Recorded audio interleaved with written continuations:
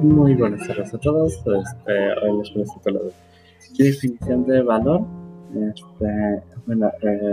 La definición de valor es cualidad o conjunto de cualidades por las que una persona o cosa es apreciada o bien considerada. Bueno, ejemplos sobre los valores: la bondad, la sinceridad y la empatía, entre otros.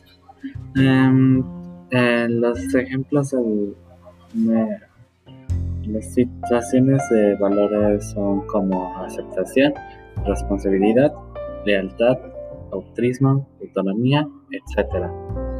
En la definición de antivalores es como se conoce como aquellas actitudes negativas que se oponen a lo que establecen los valores éticos y los valores morales que regulan y guían las conductas de las personas de la sociedad. Ejemplo como el irrespeto, el deshonestidad, injusticia, intolerancia, etcétera. Y ¿qué puede pasar en la situación de los antivalores? Pues